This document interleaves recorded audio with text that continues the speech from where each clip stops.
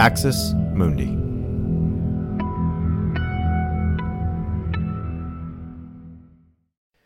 Hello, friends. Before we jump in today, wanted to say thank you to all of you for your support, all of our patrons and people who reach out to us. We are immensely grateful, and you definitely make this show go.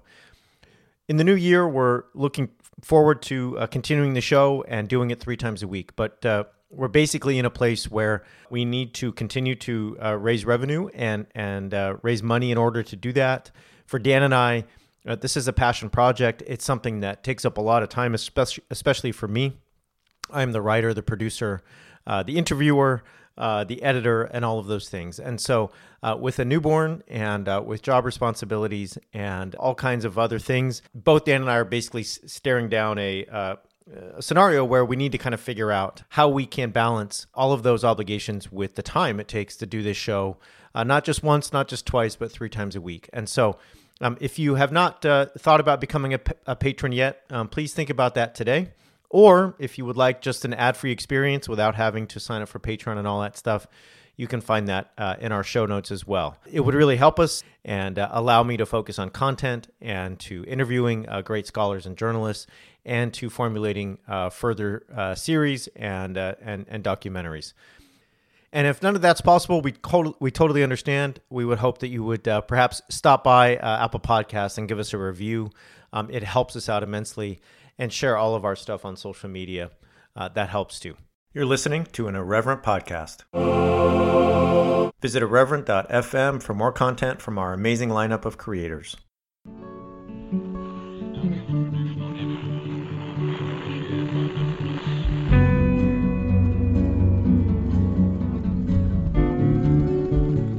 Hello and welcome to Straight White American Jesus and the series You're Not Welcome Here, which explores issues of identity politics, how these relate to culture.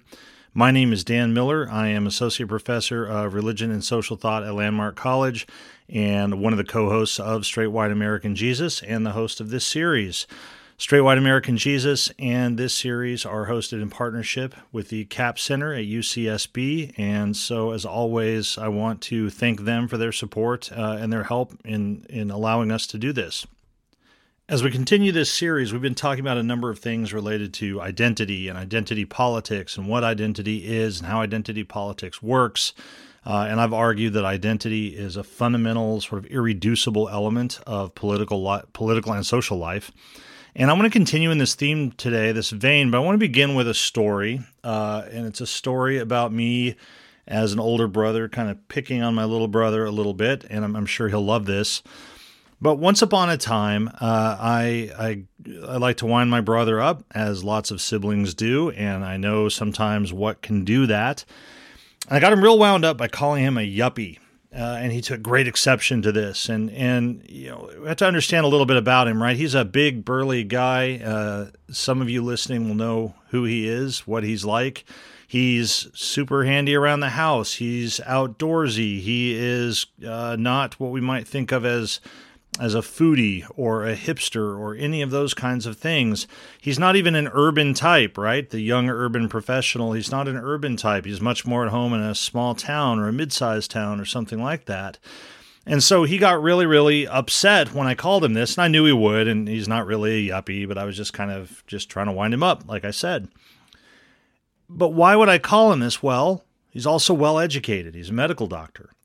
At the time, he was living within commuting distance of a very kind of hip, cool, major city. And not just commuting distance, but, you know, you'd have to commute by ferry. And like, what is more yuppie-ish than having to take a ferry to work? And that sort of thing. And he got really, really upset about this and pushed back and told me what I was and all these other things. And we had a good time with that. It was just me giving him some good-natured ribbing. Why do I tell this story? I tell this story because it's silly and it's trivial, but it highlights the dynamics of recognition. And this is a word that I've used a number of times in this series, but we haven't really dug into it. We haven't really defined it. We all use this term of recognition as if we have a sense of what it means, as if its meaning is obvious. But in fact, what I want to suggest is that recognition is a really complex concept. We tend to think of it, if we think about it in terms of identity, we say we recognize somebody as fill in the blank identity. That recognition is just a matter of seeing, right? We just sort of observe the social and we see who or what people are and we quote unquote recognize them accordingly. But recognition is about much more than just simply seeing or observing the social. Recognition is an active process that shapes us and it shapes the social world in which we find ourselves. And there are lots of dimensions to this. The dimension of how we recognize ourselves, our self-recognition. I'm going to talk about that a little bit today, but we're going to focus more on that in the next couple sessions in this series. But recognition has to do with, how do I recognize myself? How do we see ourselves? But also, how are we recognized by others? How do others see us? And maybe just as importantly, how do we recognize others? How do we see them? Who do we understand them to be? And related to this, we have to remember a point that I've made a lot of times by now. The idea that recognition, when we say we recognize somebody as, that it's fundamentally about how we categorize people and how we organize the social. That is, we organize the social by more or less fitting people under certain labels or putting them into certain boxes or containers, if you like, right? If you categorize something. That's what we do. We fundamentally categorize people, and by doing this, we organize the social. We make sense of the social, of who's who and who I am and how I relate to them and how they relate to each other and where we all fit. So recognition is about how others categorize us. How do they place us within the social? Where do they see us fitting? It's about how we categorize them. Who do we think they are? Where do we see them fitting?